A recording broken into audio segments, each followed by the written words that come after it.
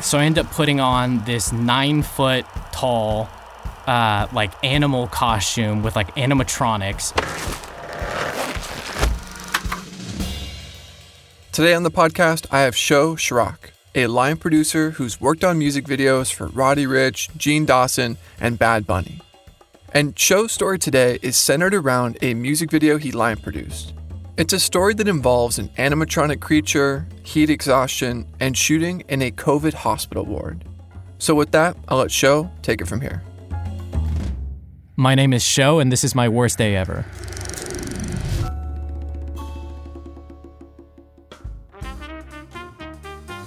I'm an independent line producer, production manager, coordinator. I've worked on just countless music videos and a lot of commercials, both union and non-union.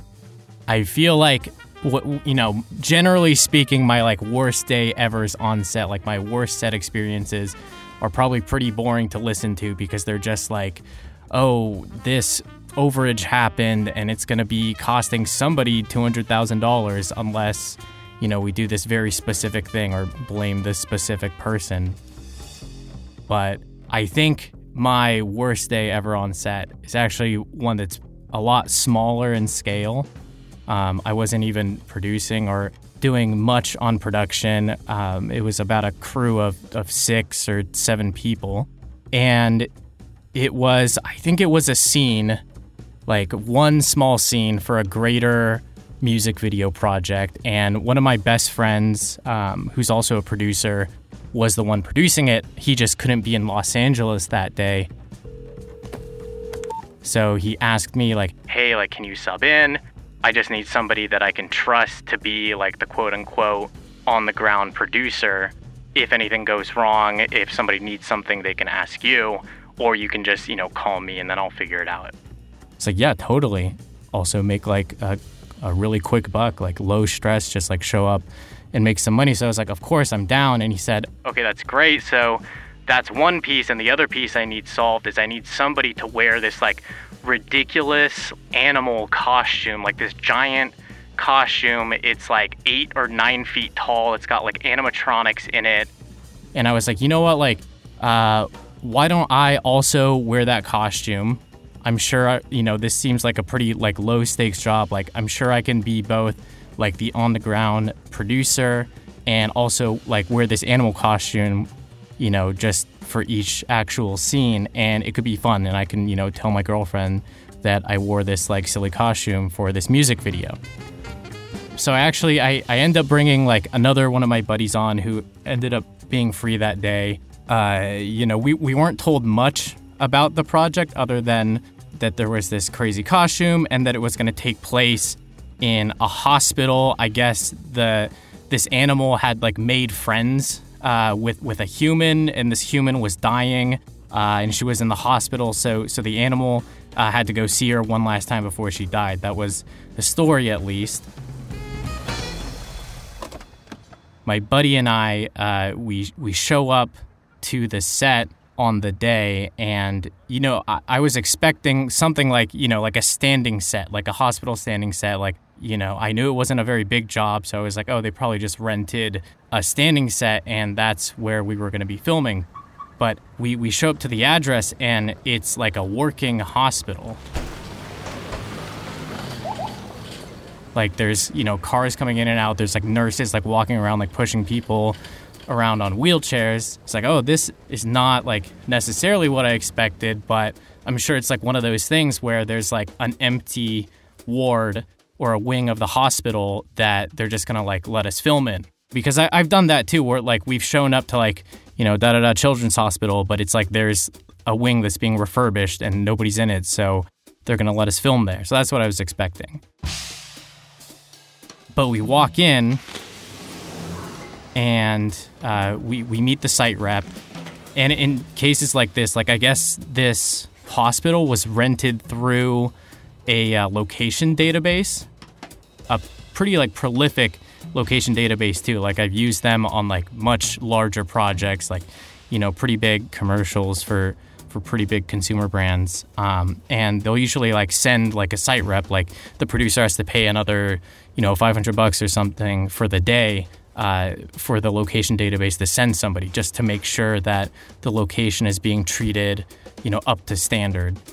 And we meet the site rep, and she's like also a little bit confused because I don't think anybody told her that we were going to be filming in a working hospital. But then I guess one of the head nurses from the hospital comes, and she's like, hey, you guys here for the shoot? There's only 6 of you? You only have 6 crew members? Oh, we were expecting somewhere from 30 to 35. At least that's what your producer put on the application to film here. And we're like, oh no, it's just 6 people. And she's like, okay, well that's great. Let me show you, let me take you over to the place we set aside for you guys to film. And I was like, oh, okay, great. There must be an empty area where we can film. And so we follow her, through this hospital, a gurney gets pushed past us. At a certain point, there's nurses, rushing with, IV drips and, cars just full of equipment past us. We're just, trying to stay out of their way because we're all we're doing is, filming a video and, there's, actual, hospital care that needs to be done. And the head nurse is like, okay, we're just going to turn this corner here. And we can pick from one of the 2 open rooms. We turn the corner, and I look down this hallway. Every single door in this hallway is open. There's a nurse stationed in front of each door. There is some sort of heart rate monitor or equivalent piece of crazy technology stationed next to each door. And if you look all the way down the hallway, there's that plastic coating that you see. It looked like Dexter, one of those Dexter scenes where they're putting up all this plastic to keep things in or keep things out, germs and otherwise. And the head nurse was like, oh, well, the COVID ward's down there. Just don't go past that red line and you'll be safe from the COVID ward. And then I look to my right into one of the open rooms. And the whole scene, it's pitch black except for this single light, orange light coming down from the ceiling, super dim, which is just illuminating this completely naked, wrinkly old man who's just got one little hospital loincloth covering his private, so I don't see that, and all sorts of tubes going up his crotch, up under that loincloth, and then into his nose, and he's got a huge respirator, and it's making all this crazy noise, fucking Darth Vader, in out, just breathing so heavily. And I'm looking at him, and then I look past him, and there's 2 other patients similarly completely comatose, conked out. It's oh my god, these people are on the last leg of their lives. This wasn't just some random ward of the hospital that was empty. It was the intensive care ward. It was a working, functioning place where people were being treated. And at this point, I feel like I could have said something, but I think you sometimes get that sort of, tunnel vision when you're on set. A ton of stuff can happen to try to derail you, but you're there to make a movie, you're there to make a video, so you have to keep going. So I end up putting on this 9-foot tall, animal costume with animatronics. The head of the costume is touching the ceiling, so I actually have to crouch down in the costume in this extremely uncomfortable pose.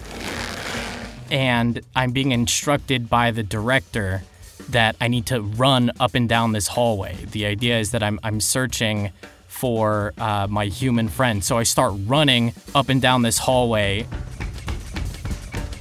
Nurses are just jumping out of the way, trying to avoid me. And I can't see a single thing, so I don't know if I'm about to run into something or not. And then my buddy that I brought with me, he starts using the animatronic. So there's like animatronics in the face that's supposed to like open and close the eyelids and like open and close the mouth, except I don't know like who designed it or like what they, thought was going on in there, but the metal, all it did was like grind into my face, and there was like one like rod that just kept like banging against my forehead. So I was in total agony. By the way, it's like 120 degrees in this suit. Like I took it off afterwards and I was like completely soaked.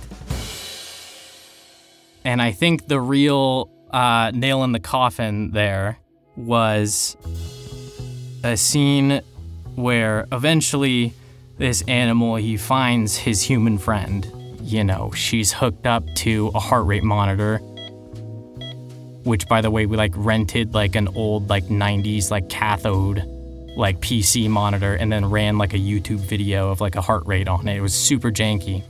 And she's like hooked up and she's about to die, and the monster gets to hold her hand one last time. It's a really touching scene, except this girl was in full makeup, had like earrings in, had like rings on her hands.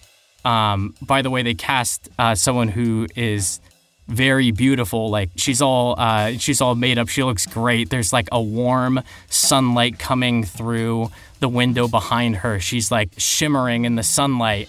And I'm holding her hand, and it's supposed to be this touching scene, except we're totally just glamorizing death when not 10 feet away, there's somebody who's actually dying. So yeah, the shoot didn't last very long, which is good. I think I was still pretty shell-shocked by the end of it. What still confuses me, and the producer who brought me onto this project, he's like a super good friend of mine again. We actually started producing together, and we still, shoot work back and forth, between us. I still trust them a lot, and I know that this isn't like he didn't intentionally put us in this situation, but what really confuses me is that there's a location database that is listing a functioning hospital and like a functioning like hospital hallway on their website, which, by the way, they were like totally fine with 35 people coming in, which I don't know like how we would have done, because even with 6 crew members, we were completely taking over this hallway, right? So I don't know what 5 times that amount would have looked like. What's even crazier to me is that there's a hospital out there that is fine with doing this, with having a crew come in. I don't know if it's to make an extra buck or what, but it does seem pretty irresponsible to me. I think driving home from that day, I could definitely say that was my worst day on set.